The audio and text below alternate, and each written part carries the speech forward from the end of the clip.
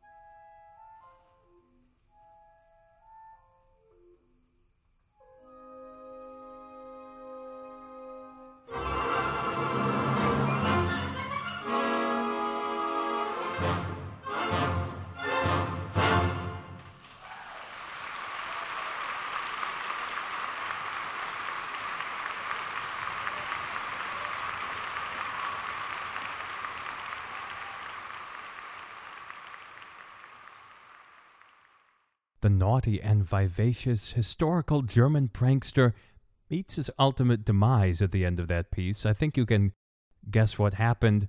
Till Eulenspiegels lustige Streiche, Till Eulenspiegels merry pranks. Many would say that the punishment bestowed upon him fit the crime, and speaking of morality, stay tuned for the second half of this program as we delve deep into Nietzsche and Also sprach Zarathustra. We'll be right back. You're listening to the LPO Radio Hour on Classical 104.9 FM and WWNO HD2. Welcome back to the LPO Radio Hour. I'm your host, Daniel Lelchuk. As you know, we always explore on this program the contexts, the so-called backstories behind the different works that we hear. And I want to delve a little bit into the story behind the piece we're going to hear, the tone poem. The grand tone poem by Richard Strauss, Also sprach Zarathustra, Thus Spake Zarathustra, based on the seminal work of Nietzsche, Friedrich Nietzsche, the German writer and philosopher. First, let's hear what Strauss himself wrote about the piece right before the premiere in Berlin. Quoting the composer here, "I did not intend to write philosophical music or portray Nietzsche's great work musically. I meant rather to convey in music an idea of the human race from its origins, through its various phases of development, both religious and scientific, up to Nietzsche's idea of the Übermensch, the Superman. The whole symphonic poem is intended as my homage to the genius of Nietzsche, which found its greatest exemplification in Also sprach Zarathustra." Let's hear what the music writer Philipp Hulscher wrote about it. Quoting, "Nietzsche's influential prose poem wasn't even a decade old when Strauss picked up a copy while on holiday in Egypt late in 1892. Strauss was then the hottest new name in the music world following the success of his tone poems Don Juan and Death and Transfiguration. He particularly identified with Nietzsche's polemic against organized religion, and he was intrigued with the idea of the Übermensch, who overcomes the finiteness of life and rises above what Nietzsche called, quote, Christian herd morality, unquote. But Strauss didn't at first think of Zarathustra as a musical subject. He had gone to Egypt to escape Munich's bitter winter, having suffered from severe bronchitis the previous spring, and to finish his opera Guntram. The opera proved to be a commercial failure, but Strauss's next tone poem, Till Eulenspiegels Merry Pranks, was a triumph, and he continued to write orchestral music. End quote. The work is in 9 sections. It goes almost continuously, just a few pauses the whole way through. Here are the sections. Introduction, or Sunrise. Of the backworlds men, of the great longing, of joys and passions, the song of the grave, of science and learning, the convalescent, the dance song, and finally, Song of the Night Wanderer. Quoting James Keller, writing about the Nietzsche work, the philosopher speaks in a prose narrative as opposed to the formalized style of traditional philosophical treatises through the voice of Zarathustra, a fanciful adaptation of the Persian prophet Zoroaster, who spends years meditating on a mountaintop and then descends to share his insights with the world. Most of the catchphrases popularly associated with Nietzsche, God is dead, the will to power, the Übermensch, Superman, appear as keystones in these volumes. Nietzsche's ideas went to the heart of human existence and aspiration, which he viewed as an endless process of self-determination, self-aggrandizement, and self-perpetuation, over which the much heralded achievements of civilization, morality, religion, the arts, stand merely as pleasant distractions from the underlying reality of humanity. As you hear this work, keep in mind that Strauss wrote freely in the title. He didn't want you to think of it as an exact musical representation of the great work by Nietzsche. He wanted you to think of it as colored by that, as inspired by, but not a direct reproduction in sound. Buckle up your seatbelts. This is a fairly wild, exciting, and passionate ride. Let's hear the piece now. September 2014, Carlos Miguel Prieto conducted this performance with the LPO.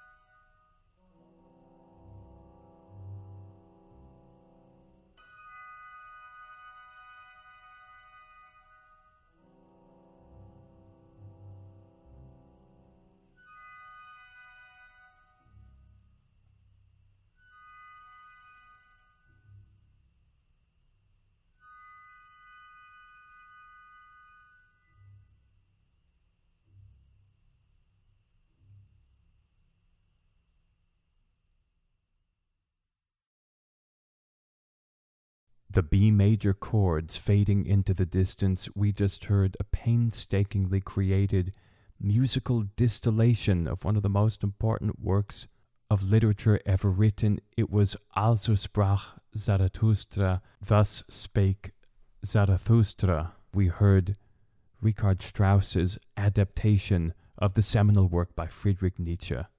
Carlos Miguel Prieto conducted the LPO in that live performance.